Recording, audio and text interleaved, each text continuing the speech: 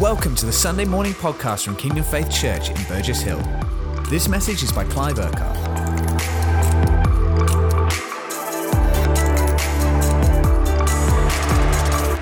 Good morning, everyone. Great to be with you this morning.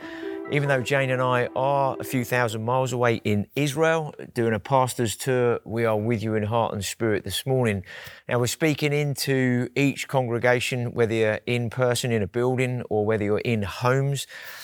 And I'm just praying that as a follow-on from last week's message, which was about God's redemptive wrath, that really spoke to you and you got a lot out of it. And maybe it wasn't what you thought God's wrath was, because sometimes we can think of it in more of a negative or heavy way. But this morning we're going to follow on from that and continue really talking about God's wrath, but in the light of Judgment Day, when we all stand before God and give an account of our lives. How does God express his wrath in that moment? And I believe that God, during last week and this week, in terms of the two messages, wants to really give us a fresh reverence and awe for who he is, like a fear of the Lord in the right way, not being afraid of God that we cower away, but actually a reverence and an awe where we realize how holy he is, how righteous he is, and that he is God. And I believe that he wants to do that in our hearts, because then it changes the way we see life. It changes the way we make decisions. It changes the way that we live and even treat others and love others, and what God wants to do in their lives through us. So let's just remind ourselves before we get into the actual subject this week that we're in the book of Romans, and Paul speaks these things about God's wrath and God's judgment to set up what he's going to say about God's amazing grace that none of us deserve, but everything that we received is by his grace through faith. And he just begins to explain, as we're going to open up in the next few weeks, some of the other chapters, just how amazing God is. But he frames that not only with the good news of what the gospel is, but also maybe some of the bad news as to why the gospel is good news and why God needs to deal with the bad news, or did or has dealt with the bad news in the way that he did, so that we can come into the good news of everything that he's done for us. So just a reminder, quick recap from last week. We talked about God's wrath and his redemptive wrath. And let's just remind ourselves, in God's wrath, God is not just a loose cannon losing his temper with people. That's not God's wrath. His wrath is not a reckless rage. It's not an uncontrollable anger. It's not a senseless fury or an unjust vengeance. God is not like that. His wrath, in really simple terms, just to remind ourselves, the wrath of God is a precise and controlled response to everything that separates man from God and that is unrighteous. Maybe we could say this: anything that is an affront to his holiness. So God in his wrath, controlled, precise response to deal with the bad news, the negative, so that he can clear all of that away, so that we could then come into the positive, everything that the gospel is. So what we're going to do, we're going to read quite a chunk this morning from Romans chapter 2. And as we kind of reading through the verses this morning, we're going to pick out a few things. But I'm just praying that God really highlights some stuff here, so that there is a fresh reverence and awe for all of us to understand, not only for us, but one day everyone that has lived, is living, and will live, we're all going to have to stand before God one day. And he's going to ask, what did you do with the life that I gave you? And we're all going to have to give an account of that life. So let's just unpack this, because there's no negative fear, okay, for believers in terms of what we're going to look at. If people don't know Jesus and you're watching, listening this morning, I just pray that you have an understanding. You see God's heart for people and for mankind in what I believe God wants to say to us this morning. And it will change maybe your perceptions of who God is, and actually that you really open up your heart and your life to God, because you understand his nature and character. Even though there's a there's a redemptive wrath about how he went to the cross and took all our sin upon himself so that we could know him and be forgiven. But also there is a wrath on the day of judgment where every person's going to stand before him. And that, for many, is not going to be a good day. And I believe there's an awe that God wants to give us about how we live in relation to that day that is to come. So let's just pray before we dig into Romans chapter 2. Father, I thank you that you are the same yesterday, today, and forever. I thank you that you are love. You are mercy. You're compassion. You are gracious. But at the same time, Father, you express your nature and your character to do with godlessness and wickedness, the things that are not of you, and how you deal with that in your wrath, in your controlled anger, dealing with the negative so that we can come into all that is positive, the good news of the gospel, who you are. And so, Father, I thank you for a revelation for every one of us this morning. Fresh reverence and awe upon us as a people, that we don't treat you lightly, that we don't take you for granted, that you are the awesome, holy, righteous God, as well as the one who loves, is full of mercy, grace and compassion. Father, open up the eyes of our hearts so we see the breadth, the width, the depth of who you are, so that we don't bring you down to our size, but you lift us up into who you are, and that we live in a reverence and awe to worship you, to give you adoration in the way that we live our lives, so that how we live glorifies you individually and as a church. So I thank you, Father, that you speak to us through your word this morning in the mighty name of Jesus. Amen. Amen. Brilliant. So let's turn to Romans 2, and we're going to start right at the beginning of this chapter. Now, it comes after chapter 1, which is not an amazing bit of revelation for you. And at the last part of chapter 1, Paul does address some areas of sin in a very, very strong way, and areas of the way people live their lives. And we're going to come to some of that subject matter in a few weeks' time and deal with some of that in a really full way, rather than just trying to shoehorn it in as part of this message or last week's message. So we're going to come to that and do 2 or 3 messages on biblical sexuality and what that looks like from God's point of view and how he's called us to live as people. Okay, so we're going to come to that in a few weeks' time. But let's get into this. And Paul's speaking off the back of speaking about the way people live their lives. They don't necessarily acknowledge God and how God allows them and gives them over to, well, if you want to live like that, that's up to you. But I have done something that makes it possible to know me and to be saved in your life. And so is that as a backdrop, Paul then says to the people who he wrote this letter to in the church in Rome, he then says this: you therefore have no excuse, you who pass judgment on someone else. For at whatever point you judge another, you are condemning yourself, because you who pass judgment do the same things. So Paul is speaking a little bit about some of the tension that there was in the church in Rome. There was a bit of judgment on one another in terms of certain things, their relationships, and whether Gentiles were better than Jews or vice versa. There was a bit of that going on. But also what he's speaking about in the area of how people are living their lives, he's basically saying none of us have the right to judge other people in terms of how we think they should or shouldn't live.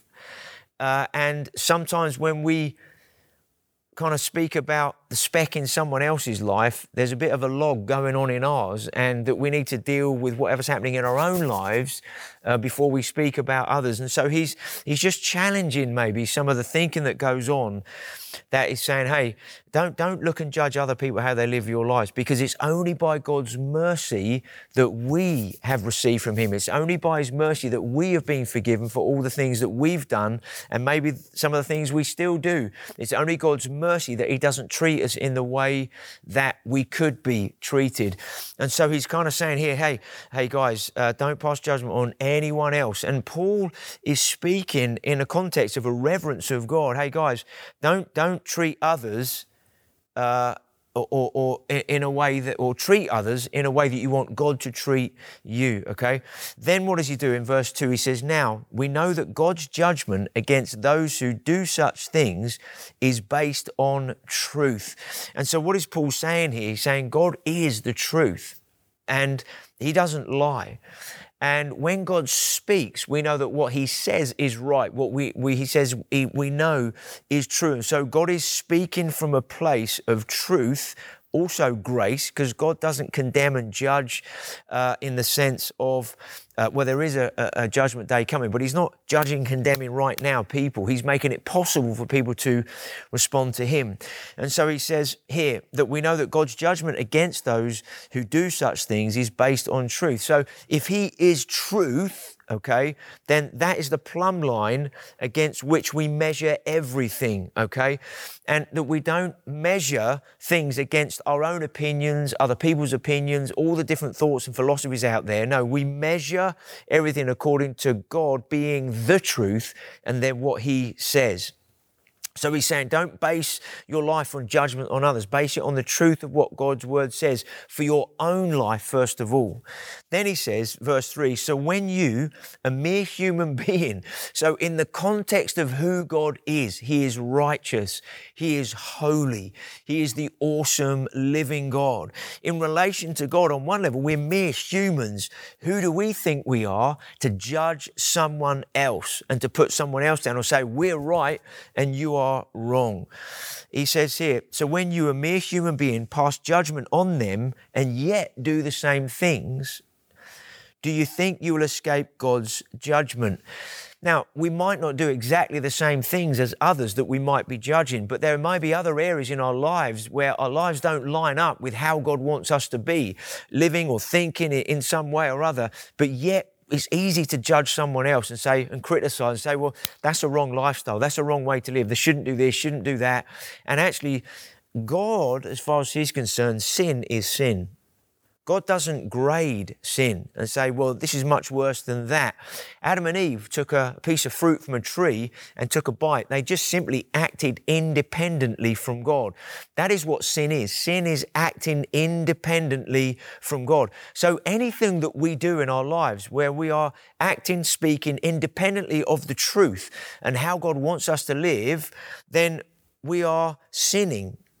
We are doing something that is against what God wants. And so it's amazing because we know we can come to God and say, Father, forgive me for that. But what it does mean is we don't pass judgment on others, whether a believer or not a believer, in terms of how people are living their lives. We need to take responsibility for our own lives and how we live, okay? And therefore, in our own lives, we are making judgments about how we want to live in response to who God is and the truth of his word, okay? So it then says here, so when you, a mere human being, pass judgment on them and yet do the same things, do you think you will escape God's judgment? So however we treat others, we will be treated ourselves. If we show mercy, we'll receive mercy. If we show love, we'll receive love. But if we treat others in judgment and condemnation, then that's how we will be treated. Verse 4, or do you show contempt for the riches of his kindness, forbearance and patience, not realizing that God's kindness is intended to lead you to repentance? So what's Paul saying here? He's saying, hey, he reminds the believers here of the cross, God's redemptive wrath, okay? So what he's talking about here is, look, you have been saved, guys, and you've been saved through the riches of God's kindness, through his forbearance, that he bore our sins upon himself, and God's patience. He hasn't treated us as we have deserved. And in his loving kindness, okay, that then leads us to repentance, to a sorrow in our hearts that says, God, I don't just want to be forgiven. I want to turn away from that, and I don't want to live like that anymore. Instead, I want to live in the way that you want me to live. And what he's reminding me is, hey guys, don't forget that, because if you start forgetting that and you take all of this for granted, you'll then begin to condemn and judge and put other people down, okay? Then what does he say here? Verse 5, but because of your stubbornness and your unrepentant heart, you are storing up wrath against yourself for the day of God's wrath, when his righteous judgment will be revealed. Wow. Interesting reading God's word, because as we said last week, generally in the church, we've heightened or emphasized more God's love, his mercy, grace, the goodness of God, his compassion. We've probably elevated that more than talking about maybe the wrath of God, because wrath we see as negative, and it's like, well, if he's a God of love, how can he be a God of wrath? Well, God exercises this controlled anger to deal with the negative. We must always remember that, to deal with the negative so that we can come into and live in all that is positive, his love, his grace, his mercy. But even God's wrath is positive, right?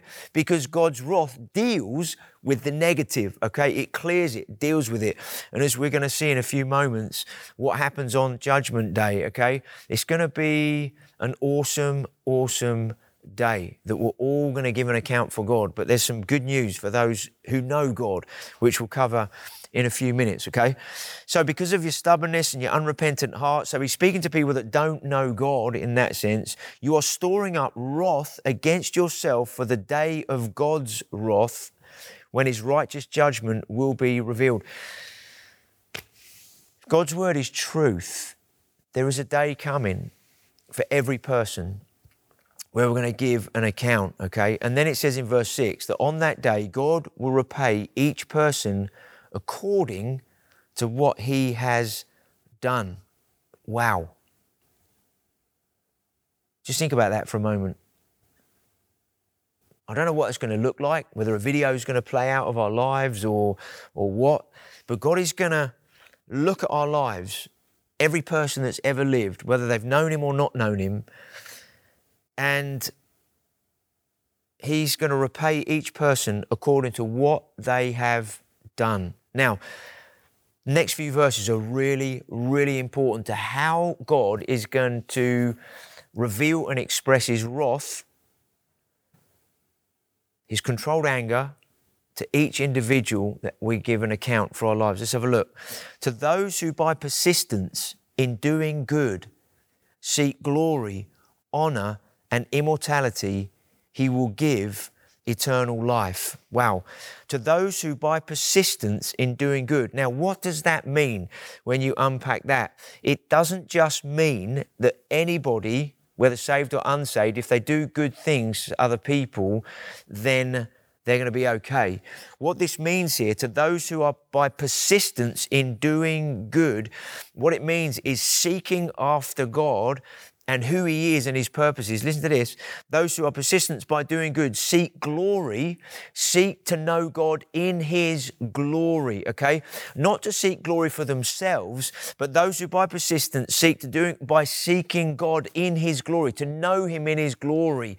Okay, when we know God in his glory, his light shines on who we are, because his glory is a magnificent light that in one sense, if God revealed his full glory to us, we wouldn't even be able to keep our eyes shut. We couldn't be able to behold him in all his glory. But what Paul is saying is those that are persistent in seeking God in his glory, to know him in the light of who he is. So not keeping anything hidden, but saying, God, I want to know you in your glory in the light of who you are. Okay, so I meet with you and know you in your glory, so that I also am persistent in knowing you in the honor of who you are, to give you honor, to give you glory. Okay, this is what Paul is speaking about here in our lives. And immortality. What does that mean? It actually means to live a life, okay, that will not perish any longer, because we're living in the new life of who God is in us, that eternal life. And so what's he saying? Those who persist to know God in his glory, to honor him in and through their lives, and to live as a new creation in this new relationship with him, in a life that will not perish, because when you give your life to Jesus, you step into his eternal life that then begins the day you gave your life to him. And that's what he's saying in this verse here, okay? So in the light of that, Paul says just before that we're going to repay according to what we have done. If we set our face in our life in knowing him, to know him in his glory, to honor him in our lives and how we live, and to live in that immortality, to live in that eternal life that will not perish or fade, he says then some things we're going to come to in a moment that we then receive. But then in verse 8, he says this, but for those who are self-seeking and who reject the truth and follow evil, there will be wrath and anger. Wow. I don't know about you, but I don't want to face God one day in his wrath and in his anger. Let's just read on. Verse 9. There will be trouble and distress for every human being who does evil. First for the Jew, then for the Gentile. Wow. We just read in the Bible here. There's some other verses in Revelation that we could read that talk about what's going to happen on the day, on Judgment Day, on the day we all stand before God and give an account. And when you know God, when you've surrendered your life to him, and it says here, by persistence, we are seeking him to know him more fully in all that he already is in us. But we want to know him in that. And we live to honor him and live in this immortality, the life that he's given us that will not fade or perish. That there is no fear in that day.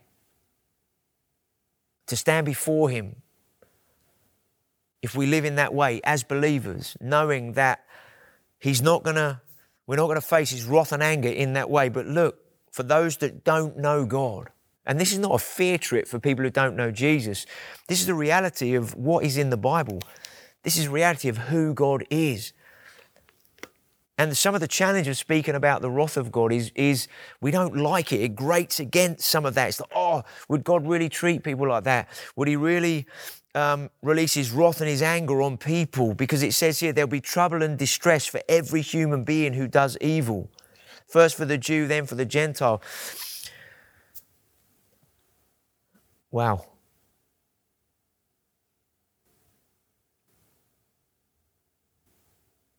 God has made it possible through the cross, as we heard last week, through his redemptive wrath. He's made it possible for every person to know him, to be forgiven, to be cleansed, to be purified, to be made right with him, to be made holy in his sight, blameless in his sight. He's made it possible for every person on the planet to come into relationship with him.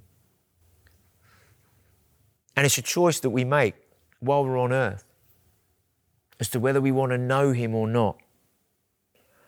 And so it's the choice that we make on earth that determines where we spend eternity, determines whether we face God's wrath and anger on that day, or whether we face ultimately his mercy and his grace, and then we spend eternity with him. It's clear what the Bible says, that when people don't know God, or they reject him, say, I don't want to know you, I'm not interested in you. When people don't know God, there'll be trouble and distress for every human being who does evil. Why? Because on that day, people will realize, why did I say no to God? Why did I reject him when I heard about him? And as we heard last week in Romans chapter 1, that as far as God's concerned, in all creation, he's revealed who he is. And even that alone, he's going to say, well, what did you do? Did you see me in all creation? And man, he's going to leave people with no reason and no excuses. Not because he's harsh, not because he wants people to spend an eternity separated from him. Because he's made it fully possible for every person on earth that is alive right now to respond to him and have a relationship with. Why? Because he wants every person to be with him for all eternity. And then it says here, first for the Jew, then for the Gentile. So that implies then that he's going to judge Jewish people first, then all the Gentiles. Then what does it say in verse 10? But glory, honor, and peace for everyone who does good, first for the Jew, then for the Gentile. For God does not show favoritism. Now remember, Paul is speaking to the church in Rome where there was some tension between the Gentiles and the Jews, okay? And he says here, God doesn't show favoritism, okay? He might have chosen the Jewish people to reveal himself to when we read the Old Testament. But why did he do that? So he could show the rest of the nations, all the Gentiles, what it's like to know him, so that we would all be jealous of what the Jews have in terms of relationship with God. And that's God's original intention. It wasn't that he just wanted Jewish people to know him and the rest are condemned. No, he wanted to show what it's like to know him and walk with him so that everybody else would be jealous of that. And that was God's heart. And so this is why he's saying, first of all, I'm going to judge Jewish people. How have they lived their lives in relation to me? Then I'm going to judge all the Gentiles. How have they lived their lives in relation to me? And some, both Jew and both Gentile, are going to realize, man, I didn't know you. I didn't give my life to you. I didn't surrender my life to you. But then there are other Jews and Gentiles that are going to be, Jesus, you're my Lord, you're my Savior. I surrender my life to you. I wanted to serve you, bring glory to you and know you in that way. Wow, what a day it's going to be. No wonder for some it's going to be a day of just joy and release and like, oh, this is, God, you're amazing.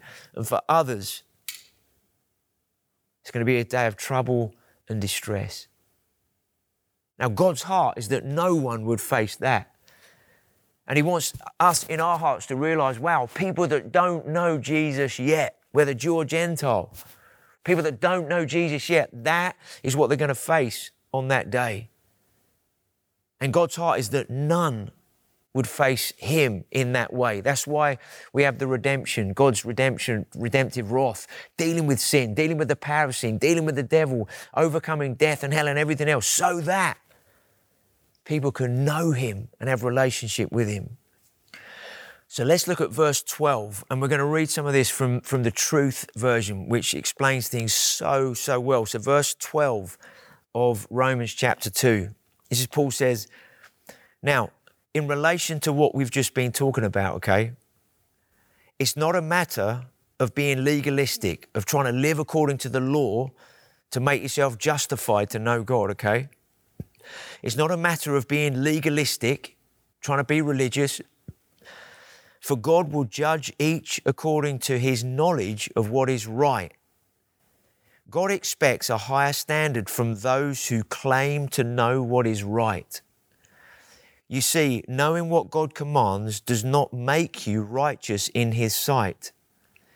It is obedience to his word that he considers to be the right way to live. Wow. So God is after us living in obedience to his word. So when you give your life to Jesus, when you surrender to him, he gives us his Holy Spirit, empowers us with his Holy Spirit to enable us to live in the obedience of faith, which Paul spoke about at the beginning of Romans 1, so that we can live the obedient life he's called us to. So we're not trying to live it in our own strength. We're not trying to live a religious life or a legalistic life. No, we're living a life empowered by the Holy Spirit. Verse 14, even in nations where there is ignorance of God's law, some people have an inward awareness of what is right, so act accordingly. It is as if God's purpose is somehow written on their hearts, even though they have never been taught God's commandments. So what's Paul speaking to here? He's speaking to Jews and Gentiles here. He's speaking to the Jewish people saying, hey guys, there are a whole load of people called Gentiles where they don't live according to the law. They don't even know the law or the ways of God, but yet God has been revealed to them and something has been written on their hearts. And so it's a heart thing that they seek to follow God and to know God. And therefore there's a conviction in their hearts. There's a knowledge of God in their hearts that says, I want to live in the way that God wants. Not because I'm trying to fulfill a law or a written code, but because something has happened on the inside of me and now I want to serve him and know him and walk with him. This is what Paul is speaking to here. There, he says, their consciences tell them what is right or wrong, and they feel uncomfortable when they do wrong, but at peace when they do what is right. So what he's saying here is, hey, there's something written on the hearts of people when God comes into their lives that then brings a deep conviction in their conscience that says, no, I don't want to do that because that is not right. I only want to do this because I want to live in obedience to who God is. Then verse 16, on the day of judgment, God will judge each person according to the nature of his heart, his or her heart. No secrets will be hidden from him. How wonderful that we can be spared from the judgment we deserve through faith in Jesus Christ, as my gospel declares. Wow. So when we look at God's wrath and anger that will be expressed on the day of judgment, where every person stands before him one day, for those that know God, for those in relationship with God, for those that surrender their life to God and say, God, I want to live for your glory. I want to live to honor you. I want to live in this indestructible life that you've given me, this eternal life that you've given me. On that day, it says, how wonderful for those who are going to be spared from judgment because of what Jesus Christ has done.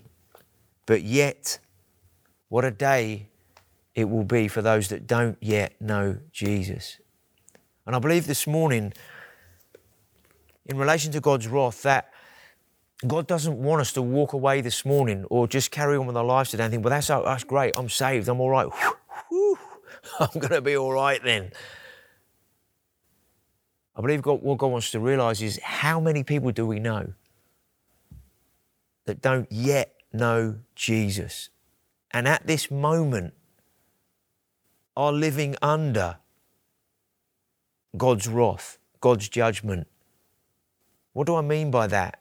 That if they died today, that's what they would face.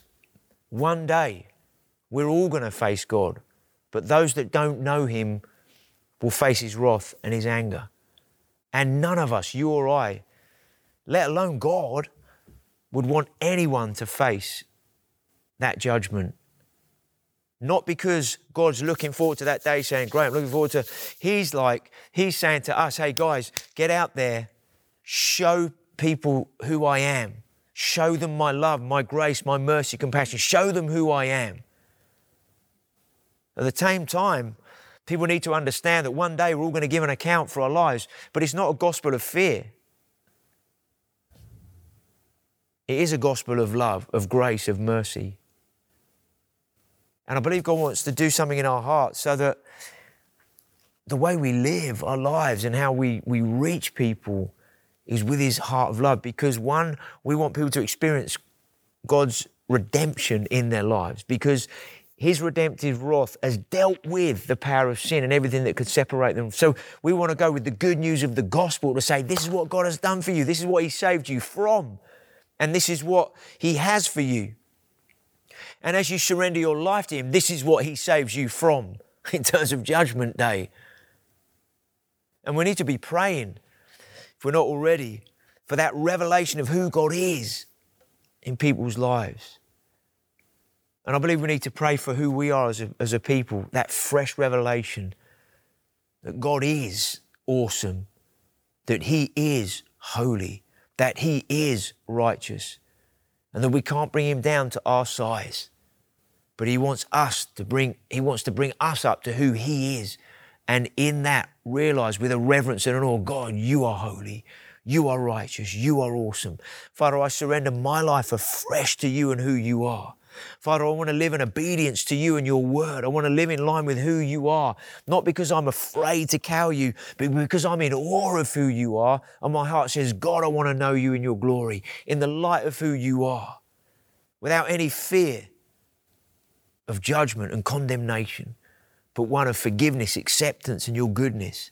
And Father, that's what I want to see everybody else to come into that I know that doesn't know you, because that's your heart for them.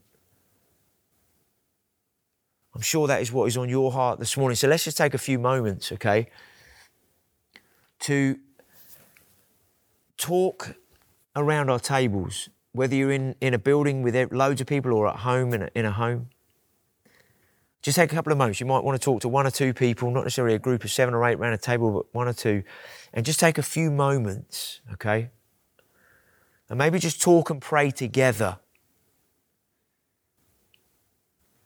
Maybe part of our response this morning is, God, I need a fresh revelation of how awesome you are, how holy you are. Because I want to live with a right reverence and awe of you, so that I never take you for granted. I don't just say, oh, well, never mind, God will just forgive me anyway. God's grace, yeah, he'll cover it. We know that God's grace and mercy are there for us, but we don't want to live in a way that's like, oh, well, I'll just carry on doing what I'm doing because God's grace will cover it. Paul speaks about that in later chapters. No, we want to live in the grace of God, God's enabling, which enables us to live in his life, his goodness, righteousness, holiness, in his love. Maybe just take a few moments around your tables, talk together, pray together, and maybe you can take a few minutes to pray for those that you know, friends of yours, family members, those you're praying for. Pray for them. You get an opportunity to share the gospel, give your testimony, talk to them, love them, show them who God is. Because we want people to be saved from the power of sin in their life now, so they can be forgiven and cleansed and come into a relationship with God, but also so that they don't have to face the wrath and anger one day on the day of judgment, because God wants to say to them, in the same way he's going to say to us, hey, in relation to the persistence of doing good, seeking his glory, well done, good and faithful servant. Come and reign with me and rule with me for all eternity. Wow.